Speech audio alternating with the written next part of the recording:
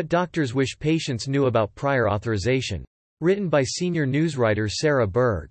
Published on July 29, 2022.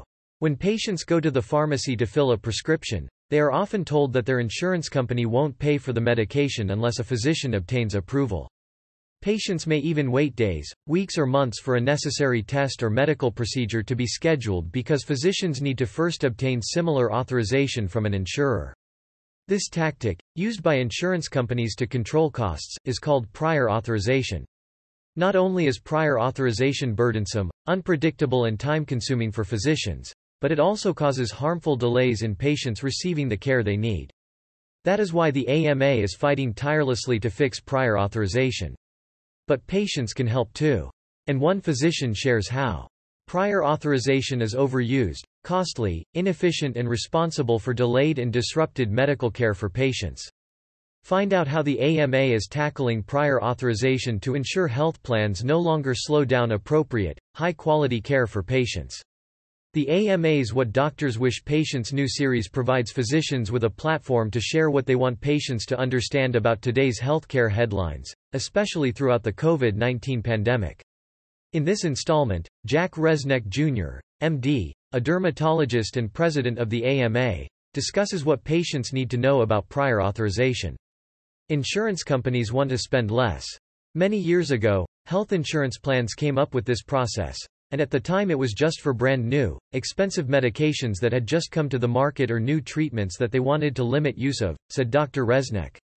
They required doctors to fill out a whole bunch of paperwork, send faxes, and make lengthy phone calls to get permission to use certain medications or treatments and for the insurer to cover it for patients. It's largely an effort by health insurance companies to spend less money, he said. And we could handle the burden when it was just focused on a few brand new things. But what doctors are experiencing today, and I know patients are finding the same thing when they show up at the pharmacy to try to fill prescriptions, is that prior authorization is being used for an incredibly broad variety of medications. A majority of the prescriptions I write now are for things that some health plans are requiring us to go through this arcane process to get permission to use, Dr. Resnick explained, adding that, prior authorization has been around for decades, but it's really been in the last several years that physicians and patients have seen it massively expanded, even to cover generics.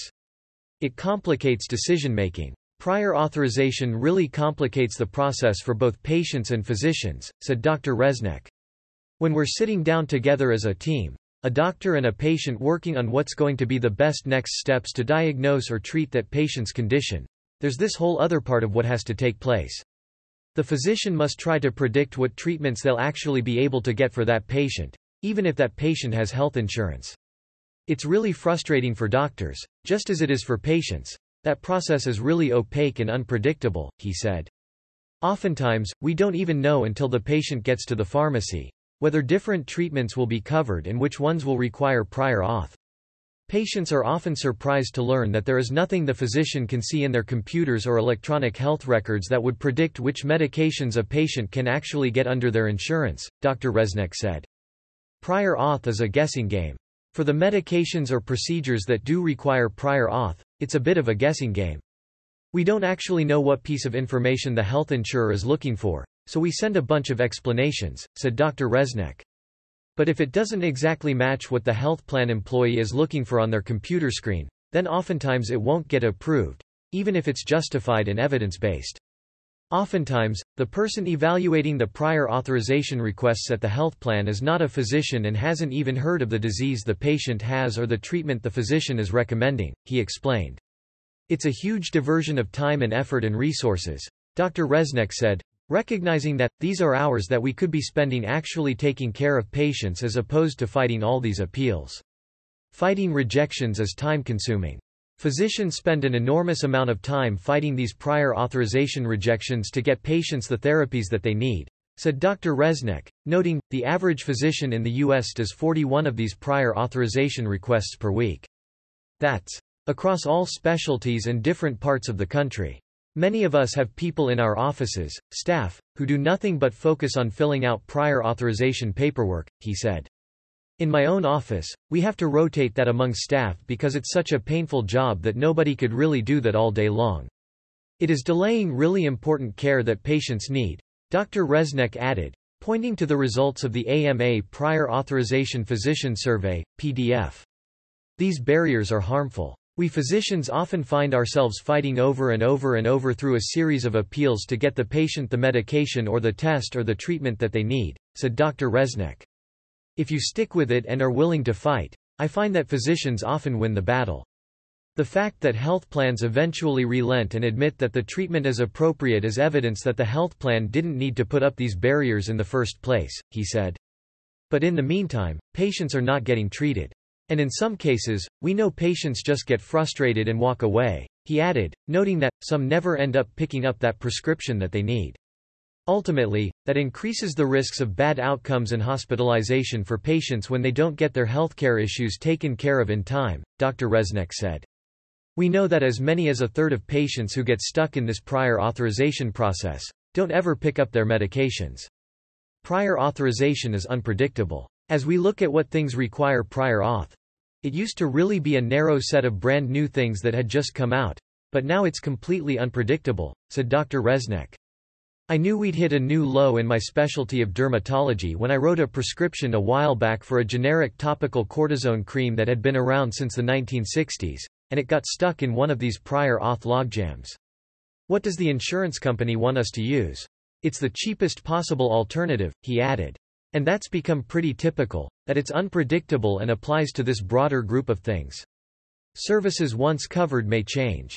The other thing that we run into is a continuity of care problem, where patients have found a medicine that works for their chronic disease and they're on it and they're doing great, said Dr. Resnick. Then all of a sudden, a year later, we get a note from the insurance company that says, "Hey, your refill has triggered another prior auth requirement. So please tell us why this patient still deserves to be on this medication." I had an example recently where a patient with really severe eczema, a skin condition where you're up all night itching and you have rashes from head to toe, got on a medication that changed their life, he said.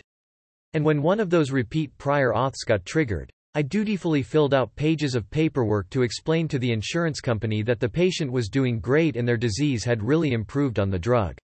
I got back a rejection. And the reason on the rejection was, patient severity no longer meets criteria, Dr. Resnick said. Essentially they were saying to me, you have to take the patient off the medication, let them flare, let their disease get terrible, let them start missing work again, and then we'll approve it. It took something like 20 phone calls to get that ultimately overturned and approved, he said. Physicians are just as frustrated. Doctors are just as frustrated as patients are, and we are not the ones who set up this prior authorization system, said Dr. Resnick. These lists of drugs and procedures that require prior authorization are unpredictable and constantly changing, inappropriate rejections are common, and the appeal processes are painfully slow and burdensome. A lot of times we'll find out that something needs a prior authorization, and we'll start the appeal process and fill out all the paperwork, he said. But insurance companies, in many cases, just take their time to respond. So as a patient, you may be feeling like, hey, why haven't I heard from the pharmacy that my medication is approved? Dr. Resnick added. The majority of the time the physician has actually done their part of filling out all these requests and appeals, and we are stuck waiting on the health plan to respond. Knowing that, feel free to check in with your physician office, but be understanding that they are really fighting on your behalf to get you the medications and treatments that you need, he said. There are efforts to fix prior authorization. The AMA first tried to find compromise with insurance companies to right-size prior authorization. We gave the health plans a few years. We worked with them. We even came up with a consensus document on some things we thought we could agree to try to fix this problem, Dr. Resnick said. But unfortunately, the health plans didn't act on those promises, and we see patients really still suffering from the results of this prior authorization problem, so that's why we're looking to legislatures and others to solve it. So now, the AMA has a variety of things that we're working on in Congress and in state legislatures across the country, and is beginning to see some successes advancing bills to fix prior authorization, he said. A number of states have already acted, and Congress is now considering bills to address the problems in Medicare Advantage plans that they regulate. Reach out to members of Congress. Through the AMA, we're working in partnership with state medical associations across the country, with specialty societies nationally, so it's really all hands on deck, said Dr. Resnick. It has helped in the efforts that many legislators who were talking to have themselves had experiences with prior authorization problems. So, for patients, it's really important. Reach out to your members of Congress, reach out to your state legislators, he added. Let them know how you're being affected by this so that they can put this on the priority list of problems to solve. Let your physician know. If you do end up at a pharmacy and find that one of your medications is caught up in this prior authorization mess, make sure that the pharmacy lets your physician know so that they can actually fight that battle on your behalf, said Dr. Resnick. Don't give up. Sometimes we can find an alternative medication that's covered. And when we can't, we will fight alongside you as patients to get you the medications and treatments that you need, he added. Share your stories. It's important that all of us share these stories about how frustrated we are with this broken piece of the healthcare system that is prior authorization, said Dr. Resnick. Lawmakers, policymakers, health insurance executives, they need to hear about the pain that you are facing as patients and how it's actually affecting the treatment of your medical conditions. If we are going to be successful in convincing Congress and state legislatures and others to step in and fix this problem, they need to hear not only from physicians, and we're speaking up loud and clear, but they need to hear from you as patients as well, he added.